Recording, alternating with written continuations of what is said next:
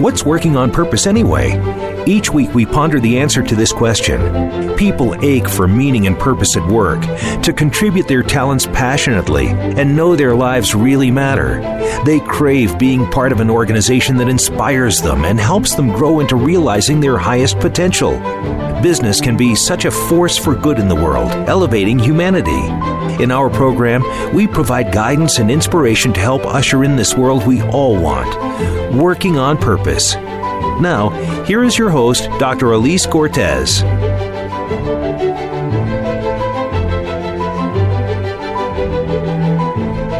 Welcome back to the Working on Purpose program. Thanks for tuning in again this week. I'm your host, Dr. Elise Cortez, joining you live from Dallas, Texas, which is home base for me. If you've been tuning in for a while, you know this program is a thought leadership series that enlightens and inspires listeners with insights from distinguished business leaders and subject matter experts. Our conversations are designed to make you think, inspire you to ever reach for cultivating your best, and take an informed approach toward leadership and business. Our guest today is Jayesh Pathak, who is the co-founder of Sony Entertainment Television, a major television network of Sony Pictures Entertainment, which he successfully exited in 2013. He is a senior advisor to Jungle Ventures, a Pan-Asian venture capital technology fund based in Singapore, and he's the author of What Shall We Do with All This Money? Inspiring Perspectives on Wealth. We'll be talking about how he rose in his career and what he learned along the way, hear about a few people in his book who have inspiring stories about wealth, and a few of the things he's pouring himself into today. He joined today from Singapore. Jayesh, welcome to Working on Purpose. Thank you, Dr. Elise Cortez. Such a pleasure. I'm in Singapore. It's 7 o'clock in the morning. Yeah, and it's actually Monday night at 6 p.m. here in Dallas. It's wonderful that we can bridge time and place, isn't it? It is. Thank you so much. Yeah, it's such a pleasure to have you. I'm so looking forward to having you share yourself and your delightful career and what you're up to with our listeners. And let's start, if we can. In our first conversation, we were talking about all the things that you've been up to and where you've come from. And I think it's wise to start with your own story of where you came from. And I think you know that I'm an identity researcher, so I think a lot about how coming from the things that you think are important about yourself come into play when you do an introduction. So if you'll start there with your story. Okay, I look forward. So first of all, thank you so much for inviting me on this talk show. I grew up in a lower middle class family in Calcutta. Calcutta is a city, is a big city on the east coast of India. Very humble beginnings. I remember the day we brought a refrigerator at home, and as I grew up, all through my growing up days, we never had a car. I did go to a good school. So I went to a school called St. Lawrence High School, which is run by Jesuit priests. And I was also part of the Scouts and Guides group, which influenced teamwork at a very early age. My undergraduate was at MS University of Baroda, which is in Gujarat in India, which is on the west coast of India. And I did electrical engineering there. After that, I joined a premier MBA school in India called Indian Institute of Management in Calcutta. I lasted for 2 trimesters. I just somehow felt that I didn't want to just be a typical senior executive in a company, which is what happens when you complete MBA from IIM Calcutta. And I actually lasted for 2 trimesters, after which I quit, and thank God for my brother who sent me a ticket. And I flew on a plane for the first time in my life. So at the age of 23, I sat on a plane, didn't know how to fasten my seatbelt, and I went to Austin, Texas. So that's where I landed in US. I fast forward, I graduated from University of Texas at Austin, and with an MS in EE, electrical engineering, and I worked for a research lab on campus. So there was a Center for Electromechanics, which is a research lab. And they hired me straight out of college. After that, I joined IBM in Houston. So I worked there for about 7 years in Houston at IBM in the sales and marketing department there. And lo and behold, I got invited to take an expatriate job in Singapore. And this job was in an organization called IBM Offshore Operations, which had the responsibility to sell to India. So back then there was no IBM in India, and that assignment extended to totally of 4.5 years. After which we did such a good job that IBM physically moved and set up shop in Bangalore in India.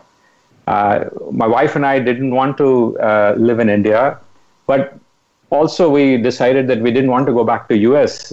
We had come basically for an adventure, and we were really enjoying with our kids in Singapore. And so after 12 years, I left IBM. And then I continued to live in Singapore, and I did 9 startups.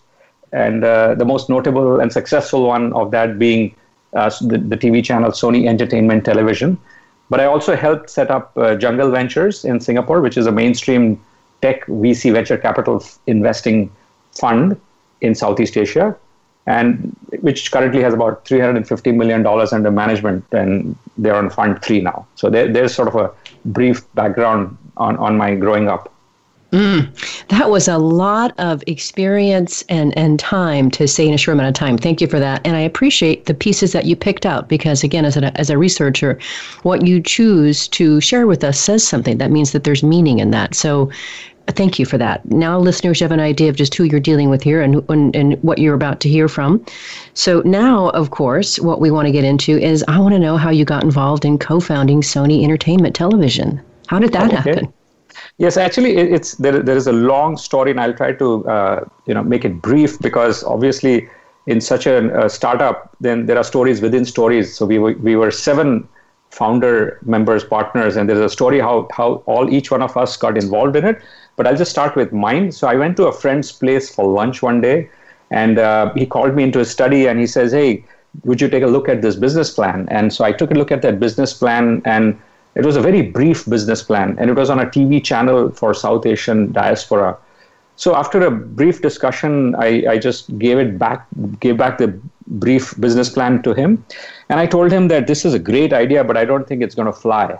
And so that day, then I left, and then he called me the next morning, and he said that, "Hey, I almost didn't sleep the night, thinking about your comments on that business plan." And I said, "Oh, I thought you were just asking me about that business plan, which was somebody else's business plan, and I just gave you some honest feedback." But he says, no, this is what me and my friend are working on, and can you meet us? And so I felt really bad that, I had given him such brutal, honest feedback. And then when I met them both, they discussed with me, and after having a chat with me, basically I told them that the business plan was such a small, brief business plan. They're trying to do a major TV channel. This obviously needs to be cooked up quite well. And so they got impressed with my conversation and my feedback that they asked me to see if I could join this. And so at that time, I had already left IBM. I was on my first startup. I asked my co-founder of my first startup, and he said, "Yes, as long as you keep both, 1 foot here and 1 foot here and 1 foot there, you're okay to go." And so that's how I ended up joining this pack of 7, which then ultimately ended up doing a joint venture with Sony Pictures Entertainment, and so that's joint venture essentially launched this TV channel, and that channel continues to go. You know how the TV channels are; they're 24/7. Once you push the button and it's on all the time. So I helped in a bit on technology and decisions for uplinking and broadcast. I helped, of course, soup up the business plan back then. And then, of course, I helped with structuring and negotiating, the joint venture that we did with Sony Pictures, which, it's a subsidiary of Sony Corporation of Japan. So a couple things come to mind really quick. One is the actual ROI of brutal honesty, right, Jay? What if you hadn't given your real, honest, direct answer? What if you hadn't? Yes, and so this is really a debate that I have with a lot of my friends about, how people listen to the tone of your voice and the attitude of your voice in many cases and sort of miss the content. And what is really very important for me, which I tell my friends, is really that the content is also equally important. Yes, I need to continue to learn how to be mindful and how to reply with the right tone so that the other person doesn't get offended. But instead of being polite and not giving your honest feedback, I would any day choose to give honest feedback, even if it is brutal, because that's what shows that I care. My caring comes in the form of giving you honest feedback. Jay, right now, you and I talked about this. I'm working through several revisions of my first full book manuscript on purpose and leadership. And one of my friends was saying, how honest do you want me to be? And I said, please let your honesty and depth of feedback reflect your love for me. And no surprise, it came back very red-lined. So I'm very aligned with that. And that person is a better friend of yours than most other. I just say that not trying to be judgmental, but absolutely the person right. who really cares, that person really will give you honest feedback. Yes, I agree. Thank you, Mark Snyder and Amy Walters. Put them both. They both get praise for that. So a few things that I wanted to hear. I know this could be a long, long list here, Jay, but just if you could share a few things that you're most proud of while you're at Sony and why.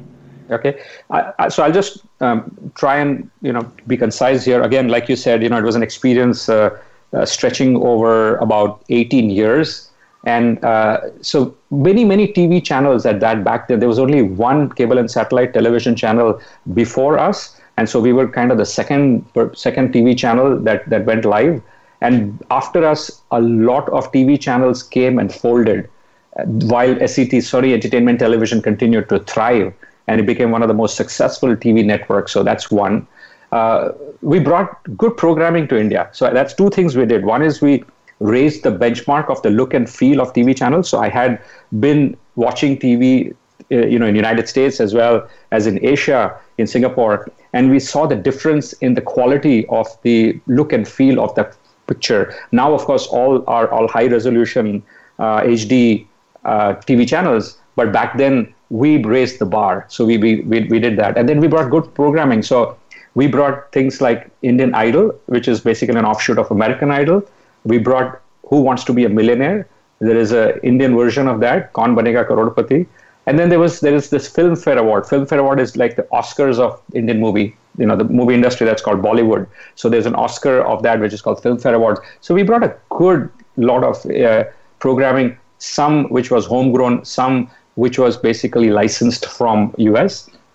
However, the most exciting and fun part was introducing the game of cricket to the Americans. So the Americans came from LA, they came from Sony Pictures Entertainment, and we took them to cricket to watch cricket matches because we want them to get excited to see if we could actually get some licensing content for cricket. And they wondered when we went to these cricket matches that why after hitting the ball the batter was not running. So in cricket you don't have to do that. So the similarity between cricket and baseball is that there is a ball and a bat that you're supposed to hit the ball with, but that's where it ends. All other rules are different between the two. Well, fast forward, we ended up convincing them, and we bid and won the World Cup cricket rights for television, and we started a Premier League, which is called Indian Premier League, which is a cricket league similar to MLB, Major League Baseball, and which was the biggest hit in the TV network. Even till today, it's the biggest cricket portal, cricket licensed program, which is watched all over the world, not only limited to South Asians. And so really the enterprise grew dramatically. We exited over $1 billion enterprise value, and today it's probably worth billions of dollars. So we exited and sold all our stake to Sony a few years ago. I just need to say hearty congratulations to that. Talk about a life well lived, Jay. And I want to point something out to our listeners here. I asked the question of what he was proud of, what you're proud of, Jay. And the reason I did that is because that services meaning. People want to understand, what do you mean about this meaning stuff? Well, that which is meaningful to you is that which holds significance for you. So what you just shared with us is what has been some of the more meaningful aspects of your career. And you did it beautifully at Sony. Thank you. And Elise, I just want to add one small thing that the purpose of this was to bring entertainment to the masses, right? So this is in a Hindi language, and this now goes to hundreds of countries in the world. And this TV channel has been entertaining hundreds of millions of people worldwide. So that's really the purpose. Mm-hmm. That's beautiful impact. Now, I would be remiss if I did not ask you this next question, Jay, and especially as somebody who's always learning. But what are a few key things that you learned in your career prior to today's focus that you're up to, which we'll get to later, that you think helped make your ventures successful? Yeah, I think the one good news is that I came from a business family. So before my generation, which is my brother and I, we were the first ones who ever worked for someone else. My dad, my granddad, my great-grandfather, they were all business people. And so one inherent quality is, which I have, which is risk-taking. So I would say that you must have an ability to take risk, and you have to assess your risk-taking profile if you want to be an entrepreneur. If you're not a risk taker, it's okay. You can be an executive and work for a company. But I think that's really one of the most important things is the risk-taking ability. Then, of course, the other piece is that when you're provided with an opportunity, you have to let your intuition and intelligence help you decide which one to grab and jump on. I think so. That's the second piece, because a lot of people miss the boat. They're given some amazing opportunities. So, for example, when my friend asked me if I wanted to join this TV channel coming from IBM, I would have said no. I know nothing about TV channels, but I just had this strong intuition that this could scale into a massive enterprise, and so I jumped on it. One of the things that I did, Elise, is also I made a bold decision to quit IIM Calcutta. Whoever knows IIM Calcutta, that's sort of like the Harvard MBA program, and nobody quits Harvard MBA program halfway through it, and I did. I decided to seek adventure, and I thought, okay, there's something better. That the life that I want to seek is out there, which is in the United States, and so I came to US instead of just staying put in India. And then fast forward, I also, while I was in Houston, they asked me if I wanted to go to Singapore. So I had a mainstream career, and I paused on that mainstream career, and I decided, okay, let's go for an adventure. It's a 2-year assignment. I went to Singapore, and so I left my comfort zone. So that's the other thing, that sometimes you have to leave your comfort zone, and you don't know what you're going to discover. And then, of course, I became a forced entrepreneur when I left IBM. And then the other thing that I can say is executive decision making is super, super important. And so people need to cultivate this clarity of thought, and I've been doing it. I'm still a work in progress, at least, to be very honest. But executive decision making is super important. That's what I teach my kids. I tell my kids all the time. The other part is good interpersonal communication skill. I was so lucky to have gone through the best marketing school in the world, which was at IBM, and that taught me good communication skills. So most of the success and failures in people management, in business or geopolitics, is due to ineffective communication. So it's either effective or ineffective, and that's really the success and failure, according to me. So you need to develop good interpersonal skills. And the last one I will say is to try and acquire a 360-degree view. So whether you're an enterprise or you're doing a job or you're in a situation, if you can master the skill such that it becomes intuitive, then you will have an unfair advantage because you get the 360-degree view. So those are sort of some of my learnings. Oh, this is wonderful, Jay. I feel like I'm drinking from the hose in the best possible way.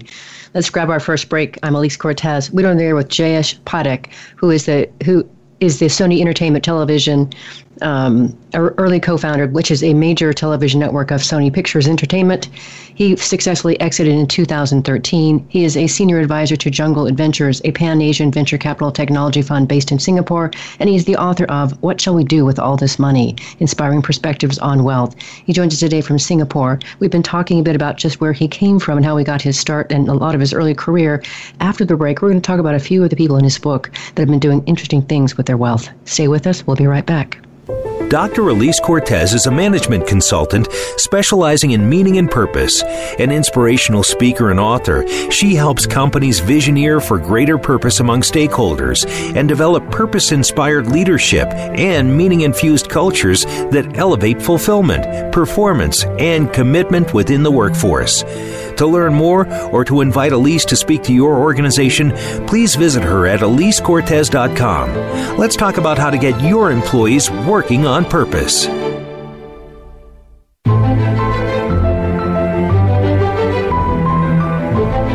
This is Working on Purpose with Dr. Elise Cortez. To reach our program today or open a conversation with Elise, send an email to Elise, A-L-I-S-E, at EliseCortez.com. Now, back to Working on Purpose. Thanks for staying with us, and welcome back to Working on Purpose. If you're just joining us, my guest is Jayesh Pathak, who is a co-founder of the Sony Entertainment Television, a major television network of Sony Pictures Entertainment. He is also the author of What Shall We Do with All This Money? Inspiring Perspectives on Wealth. I'm your host, Elise Cortez. So before we get into the book here, Jay, I wanted to situate really your perspective about wealth, what you've come to learn about wealth, its management, and future in your experience. Let's start there.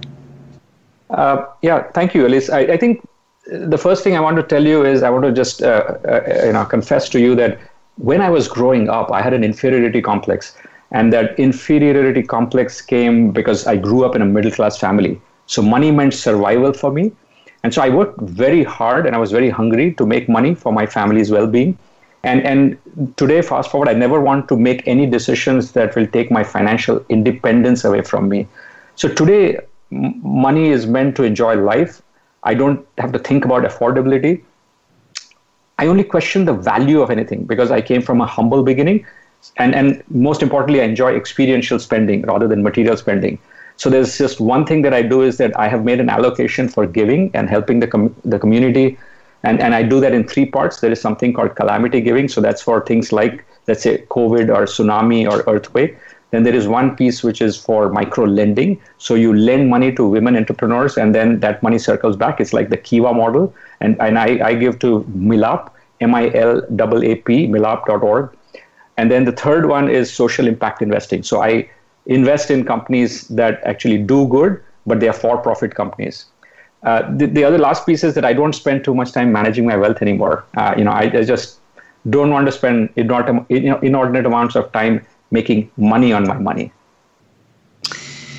I know so many people who have made amazing lives for themselves and of themselves, Jay, from an inferiority complex, aimed. So I just want to call that out. There's the motivation has got to come from somewhere, and I really appreciate that you shared that part of your story with us.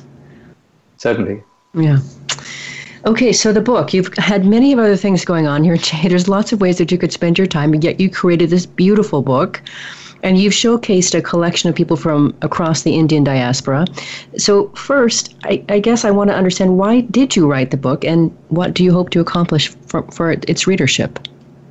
Yeah, so I think around me, Singapore is quite a well-to-do place. It's got one of the highest GDPs in the world, per capita incomes in the world, and so I watched people around me, and these people were working very hard to make money on their money. So what happens? People work very hard to make money, then they work hard to make money on their money, and then they die. I mean, it just sounds a bit harsh, but that's how many of the lives of these affluent people was and is. And so I wanted to appeal to these affluent folks who work so hard to make money on money. They clearly have no need for that additional money. It won't affect their lifestyle. So I wanted to inspire these high net worth families to consider taking their foot off the gas pedal and smell the roses, spend their time and money on doing good. And most importantly, though, my audience is millennials. I wanted to inspire these millennials who are going to inherit hundreds of millions of dollars, especially in the Indian diaspora. And I wanted them to read this book and get influenced and inspired. Most of them do not know what they want to do in life, and especially with their money that they're going to inherit. So the major target audience for me really are these affluent people, but also really the millennials. And so that's really one of the reasons that inspired me to inspire them to write this book. And you've done a brilliant job of getting the perspectives of various kinds of people. And I'd love to have you share a little bit from each of those buckets, if you will. So you've got one category of sharing from chairman and key executives. And so who in your book would you like to talk about with our listeners that maybe resonates or aligns with your interests, or that you especially like?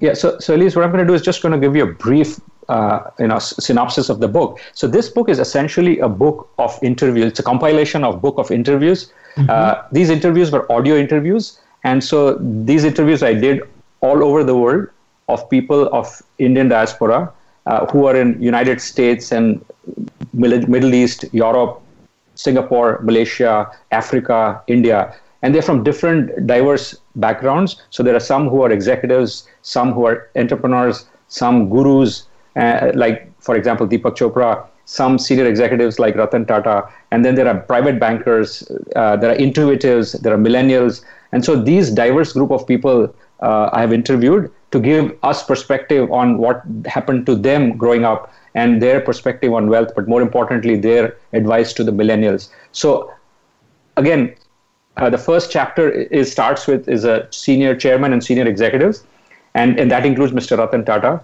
who's very famous. But I'll pick Dr. Naveen Bhatt. So Naveen is now a dear friend, and Naveen actually studied in US and worked in US, and then 15 years ago, then they came to Singapore, and he's a senior executive now in a telecommunications testing equipment company.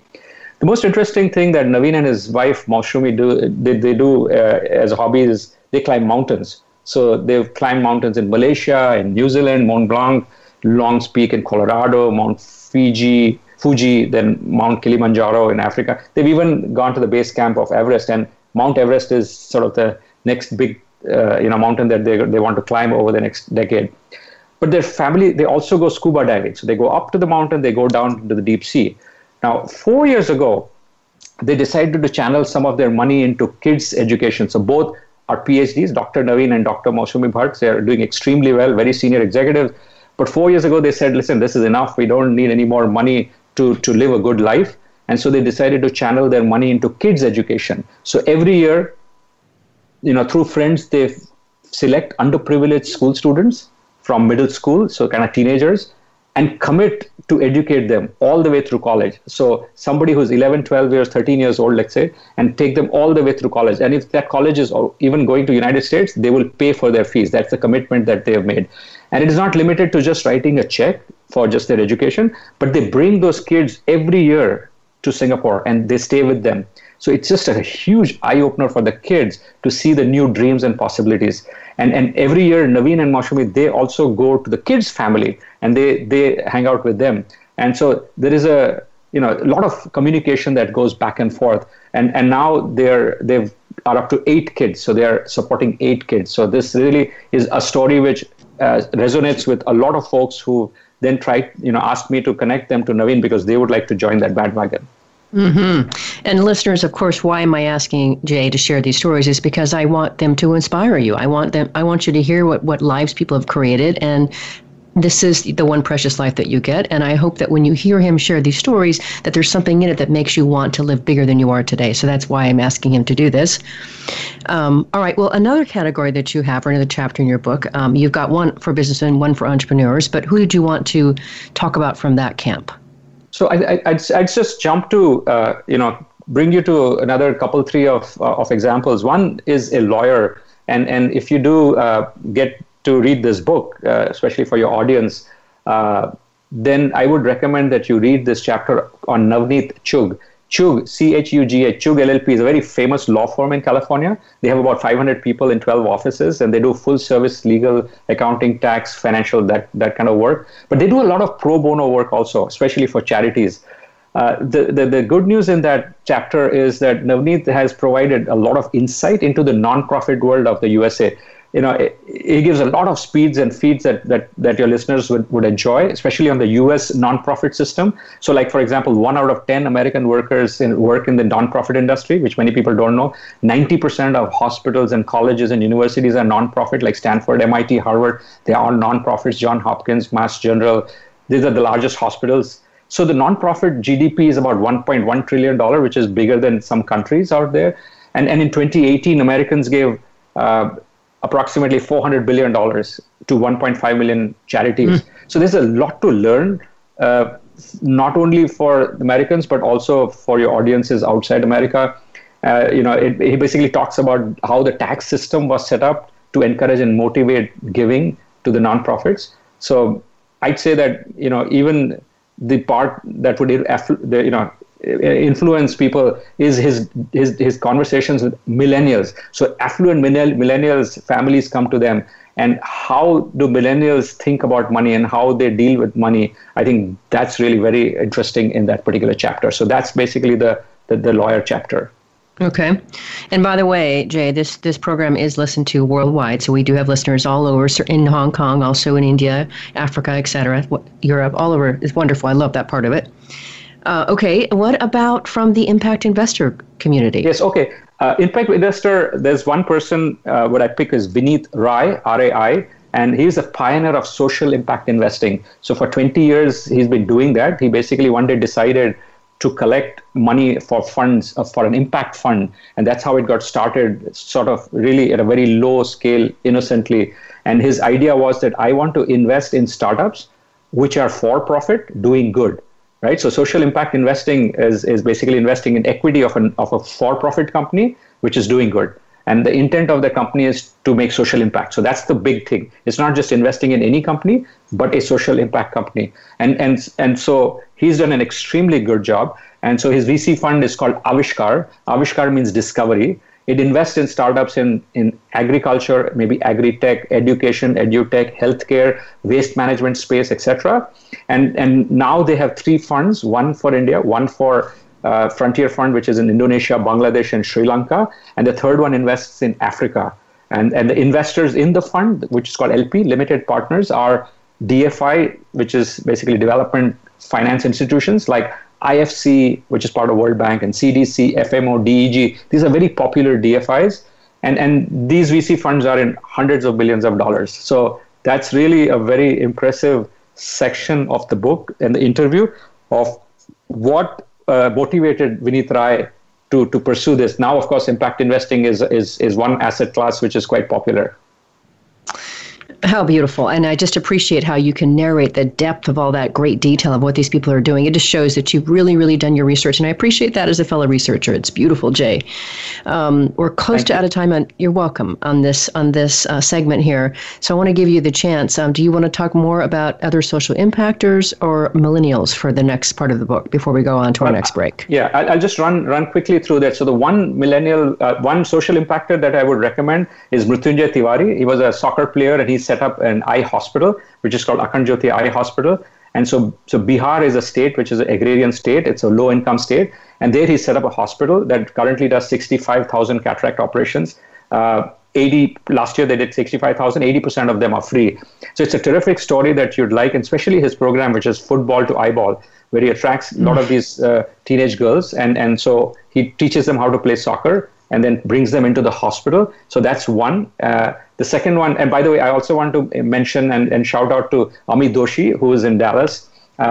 She's one of the chapters there, and she started a portal called ProPoor, and then she's currently got a nonprofit called Opportunity Plus. So that's another one. But I really want to just spend the remaining time on this section on millennials. And so I'd say first thing is that I'm very encouraged by millennials. That's what I want to tell you.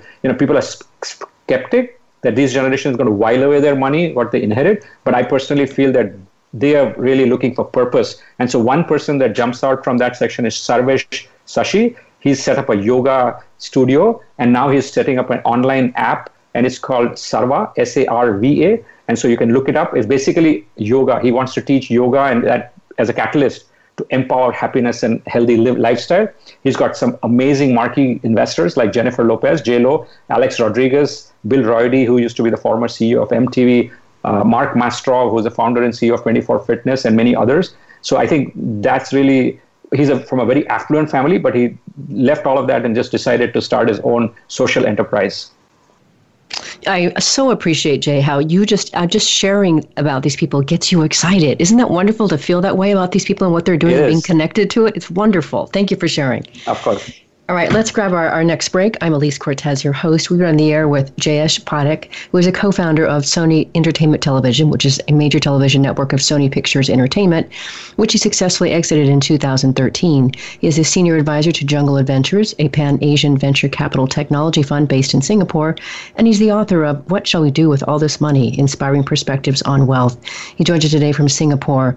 After the break, we're going to hear more about what he's up to today, post-book and other adventures. Stay with us. We'll be right back. Dr. Elise Cortez is a management consultant specializing in meaning and purpose. An inspirational speaker and author, she helps companies visioneer for greater purpose among stakeholders and develop purpose-inspired leadership and meaning-infused cultures that elevate fulfillment, performance, and commitment within the workforce. To learn more or to invite Elise to speak to your organization, please visit her at EliseCortez.com. Let's talk about how to get your employees working on purpose.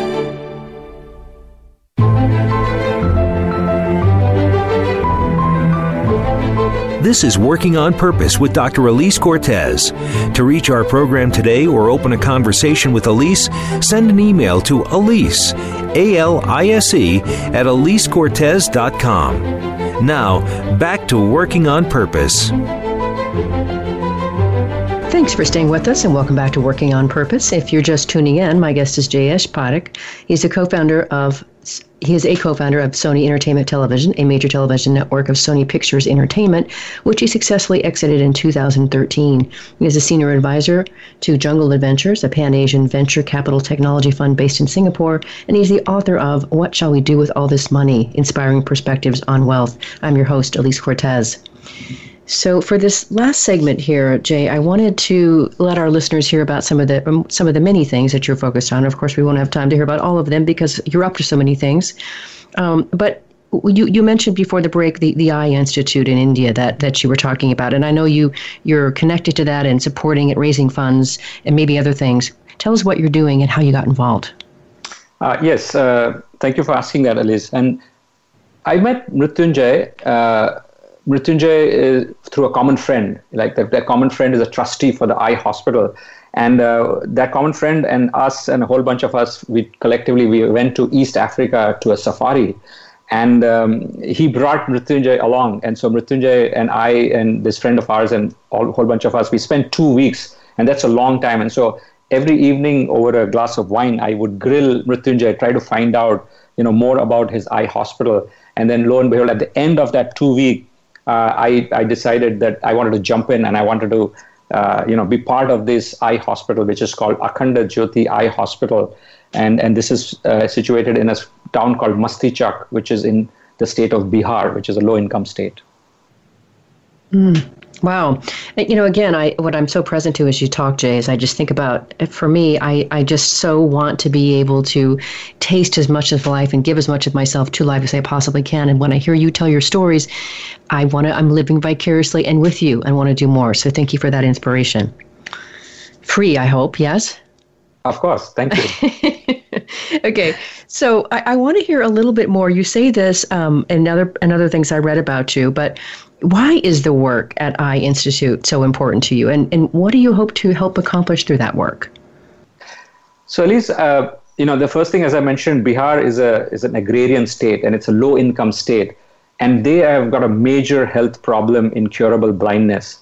And so the hospital is situated 1.5 hours away from a major city called Patna, and it's in the hinterlands. And so I want to help Mrityunjay and his team to alleviate curable blindness from the state of Bihar in the next 5 years. I mean, it's a bold thing. There are millions of people who need help with eye-related problems, but we're focusing on bilateral blindness to begin with, and it's curable, and so we want to work on that. And then the other piece, which is very important also for me, which I'm going to help them on, is Vision Center. So Vision Centers are these optical stores. So after a person gets a cataract operation, you usually need these dark glasses, and then you ultimately need some prescription glasses. So we decided that not only in the hospital, but outside around the surrounding areas within 100 kilometers radius, we'll set up 10s and 20s of these optical stores, which are basically optical stores which sell low cost glasses, prescription glasses. And so these are mostly managed by women. And the beauty of that is that the profits that we generate from those vision centers goes back to pay for the free surgery. So this is, again, one of those social enterprise type of idea. And so this is the type of things that I enjoy, and I want to bring some added value into this eye hospital. It's just so smart too, Jay. I just so appreciate that. And I think you and I talked about this, but I did have the wonderful experience of visiting India in December 2014 for about 3 weeks, New Delhi and Madurai. Absolutely love it. It was a bucket list item, and I still have time on my visa, so I'm coming back. Maybe I can help. I would love to invite you to Akhanda Jyoti Eye Hospital, and we can schedule a trip, and I'll go with you so that you feel comfortable. I would be delighted. Let's get this pandemic behind it. Let's make it happen. Look forward. Me too.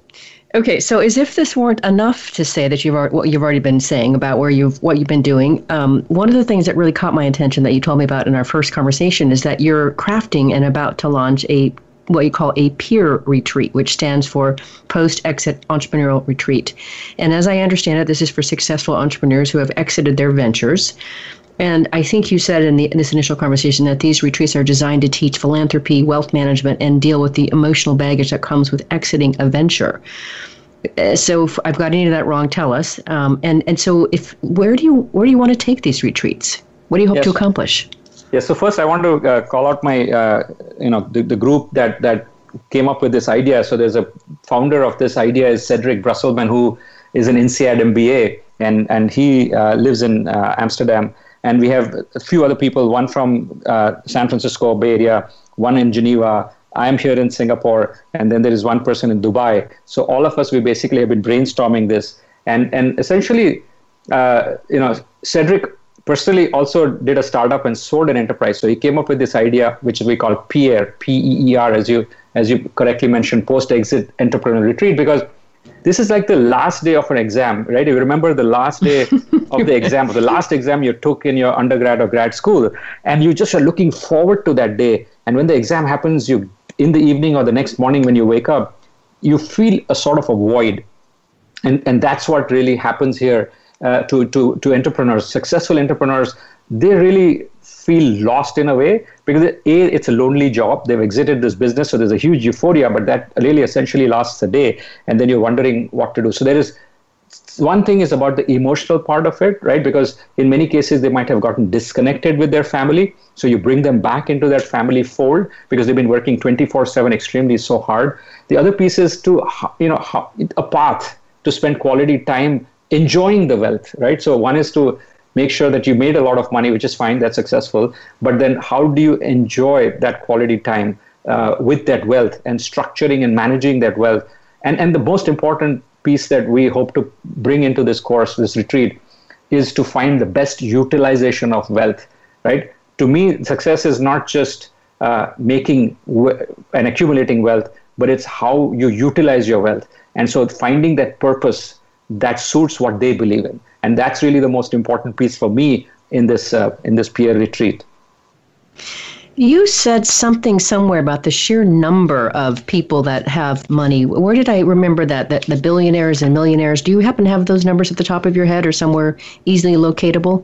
Yes, it is actually in the first page of called Early Thoughts in my book. And it basically says that currently there are 2,150 billionaires and there are 46 million millionaires in the world. And these numbers are growing. Yeah. So in other words, there's maybe a few people who could that could perhaps opt into your retreat, given the numbers. Yes, we're looking forward to that. That's fantastic. It's so important, and I so appreciate again as a person who works from meaning and purpose that you have identified that you want to help these people move on to their next venture and not just do that thing where they're just managing their wealth. I just think that is so something worth getting up for, Jay. Yeah, we're excited about this course, and let's. We'll watch it, and then maybe the next time you agree to interview me, I'll give you a little bit more, feedback on how it's going. Absolutely. You can run from me, Jay, but you can't hide. Even if you're in Singapore, I can still get you. Don't worry. So we're getting close to the end of time here. Is there anything else that you want to share with our listeners that you're pouring yourself into these days that showcases who you are and what matters to you?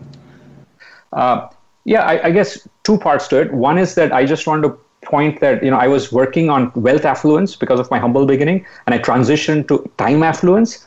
My next step is mind affluence, and so time affluence is obvious, right? I mean, all of us should really enjoy the power of now and the time, which we don't in many cases. But the mind affluence that entails mindfulness, compassion, meditation. So I personally, for example, I practice Vipassana, which is a concentrative meditation. But interestingly, during this lockdown, I took two courses which were really very interesting for me. One is called Science of Wellbeing, which is taught by Professor Laurie Santos at Yale University. It's on Coursera for free right now. And the other one was heartmath.com. And these are also free right now. And HeartMath basically talks about the connection and the executive decision-making ability of the heart, which all of us think it's only in the brains. And then there were two very important TED Talks that I want to just call out. And one is called There's More to Life Than Being Happy by Emily Esfahani Smith. And there is one which says My Failed Mission to Find God and What I Found Instead, which is by Anjali Kumar. And so during the lockdown, these are a few tidbits that I picked up. And the last piece I want to leave you with for your listeners is that I feel this world is in an inflection point, right? We're all sort of sitting here cooped up in a way, but I think the collective consciousness is going to ascend. This is how I feel deep down. The world of tomorrow, it will transcend into world 2.0. I call it the world 2.0. I'm not smart enough to, at least to tell you the details of what and where it will end up, but change is coming. I'm very optimistic that the world is going to be a better place. And I'm especially counting on the millennials, right, to be more purposeful and compassionate compared to earlier generations. Jay, I couldn't agree with you more. I can tell you that from my vantage point too, I do think that the pandemic has forced a hard reboot for the whole entire world. And from my vantage point, Jay, what it's doing, among many other things, but my focus is on work, is it's allowing companies, leaders, and business owners to look at what hasn't been working for them in terms of their human capital practices, how they hire, how they train, how they motivate, how they reward, how they manage, how they lead, and revamp into World 2.0, like you're talking about. So I'm very much part of those conversations and to help steward that future that we want to live into, because I too want everyone, including the millennials, to pull us forward into a better place. And so I very much agree and align with what you're saying, which is, I'm sure, why we're talking. I can't quite speak from the same page that you can, but I'm close in your draft. How's that? I really appreciate that, Elise, and I'll tell you that there's been a lot of rhetoric in the past about these changes, but this time I feel that it's for real. I think the world is just too polarized, and I think things are now going to start to come together. So let's all collectively make this world a better place. Yes, and we've got time to talk about this really quick. So now we add into the surfaced additional racial tensions, which I hope the world is at least in a place now where they're more willing to listen and engage in conversation and do something about this problem than they were not willing to do before. What do you think about that? Yes, I think, look, the polarization is so severe now, and thanks to social media. So, you're either a Muslim or you're not. You're either black or you're not. You're either white or you're not. You're either American or you're not, right? You're either a male or you're not. I mean, this kind of polarization, you're a Republican or you're a Democrat. This kind of polarization, if you start dicing and slicing, everybody's got a problem with everyone else. The point is, hey, how did we survive all these years? And today, now, because of social media, people are taking sides, and such harsh bitterness inside of them, which really needs to surface, and people need to start communicating. People need to start easing off on that and saying, hey, it's okay. So if somebody else is affluent, somebody is underprivileged, whatever the circumstances are, we need to cohabitate and find this peace and joy in life. Yes, I completely agree. And I would hope, what I would like to offer as a possibility to the listeners is that could we start with that we're all humans, citizens walking the planet together. And that if we can, instead of looking at what makes us different, look at what makes the other person special and unique, interesting, and lean into that and learn from that and celebrate that. And and Elise, I'm very much looking forward to all your writings and your research and your book. So I'm looking forward to that. Thank you for the support, Jay. I so appreciate you. And thank you for joining us early in the morning from Singapore today and sharing with us your heart, your soul, your intellect, and where you want us to go in the world. Thank you for that. And I really enjoyed it, Alice. Thank you so much. And I really look forward to speaking to you again very soon. Likewise, Jay. If you want to learn more about Jayesh Parekh, his book, or any of the many notable initiatives he's part of, start by visiting his website at jayeshparekh.com. Let me spell that for you. It's JAYESHPAREKH.com, jayeshparekh.com. His book and ebook, What Shall We Do with All This Money? Inspiring Perspectives on Wealth, is available on Amazon. He also clarified that the Yale University course he mentioned earlier in this episode is actually called The Science of Well-Being, should you want to look into that for yourselves. Last week, if you missed the live show, you can catch it via a recorded podcast. We were on the air with Helle Bundegaard of the Motivation Factor in the Netherlands, talking about how to cultivate and leverage this important resource, motivation, at work. Next week, we'll be on the air with Hugh Ballou of Synervision Leadership Foundation, talking about his possibilities thinking mindset approach to all things business, leadership, and life. See you there. Remember that work is at least a third of our life, so let's work on purpose. We hope you've enjoyed this week's program. Be sure to tune in to Working on Purpose, featuring your host, Dr. Elise Cortez, each week on the Voice America Empowerment Channel. Together, we'll create a world where business operates conscientiously, leadership inspires impassioned performance, and employees are fulfilled in work that provides the meaning and purpose they crave. See you there. Let's work on purpose.